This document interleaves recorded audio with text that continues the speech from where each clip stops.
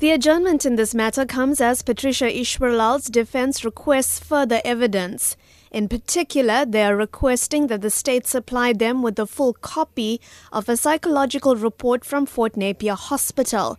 Ishwarlall was admitted to the institution in 2015 for a 30-day observation period in relation to her being fit to stand trial.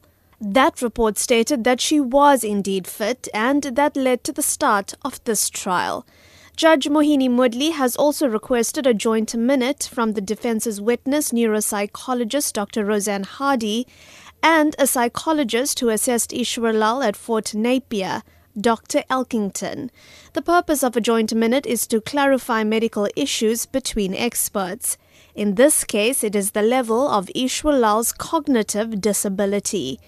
During her testimony, Hardy maintained that Ishwarlall's mental impairment and significant cognitive diminishment, largely due to a traumatic brain injury from a car accident, would have rendered her unable to know what to do in the matter of her abused and murdered child.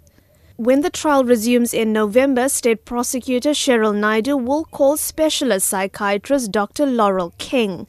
King is one of a 3-member panel that wrote the Fort Napier report. In the meantime, both the accused will remain in custody. Ishwarlall's remaining 3 children have been relocated to a place of safety.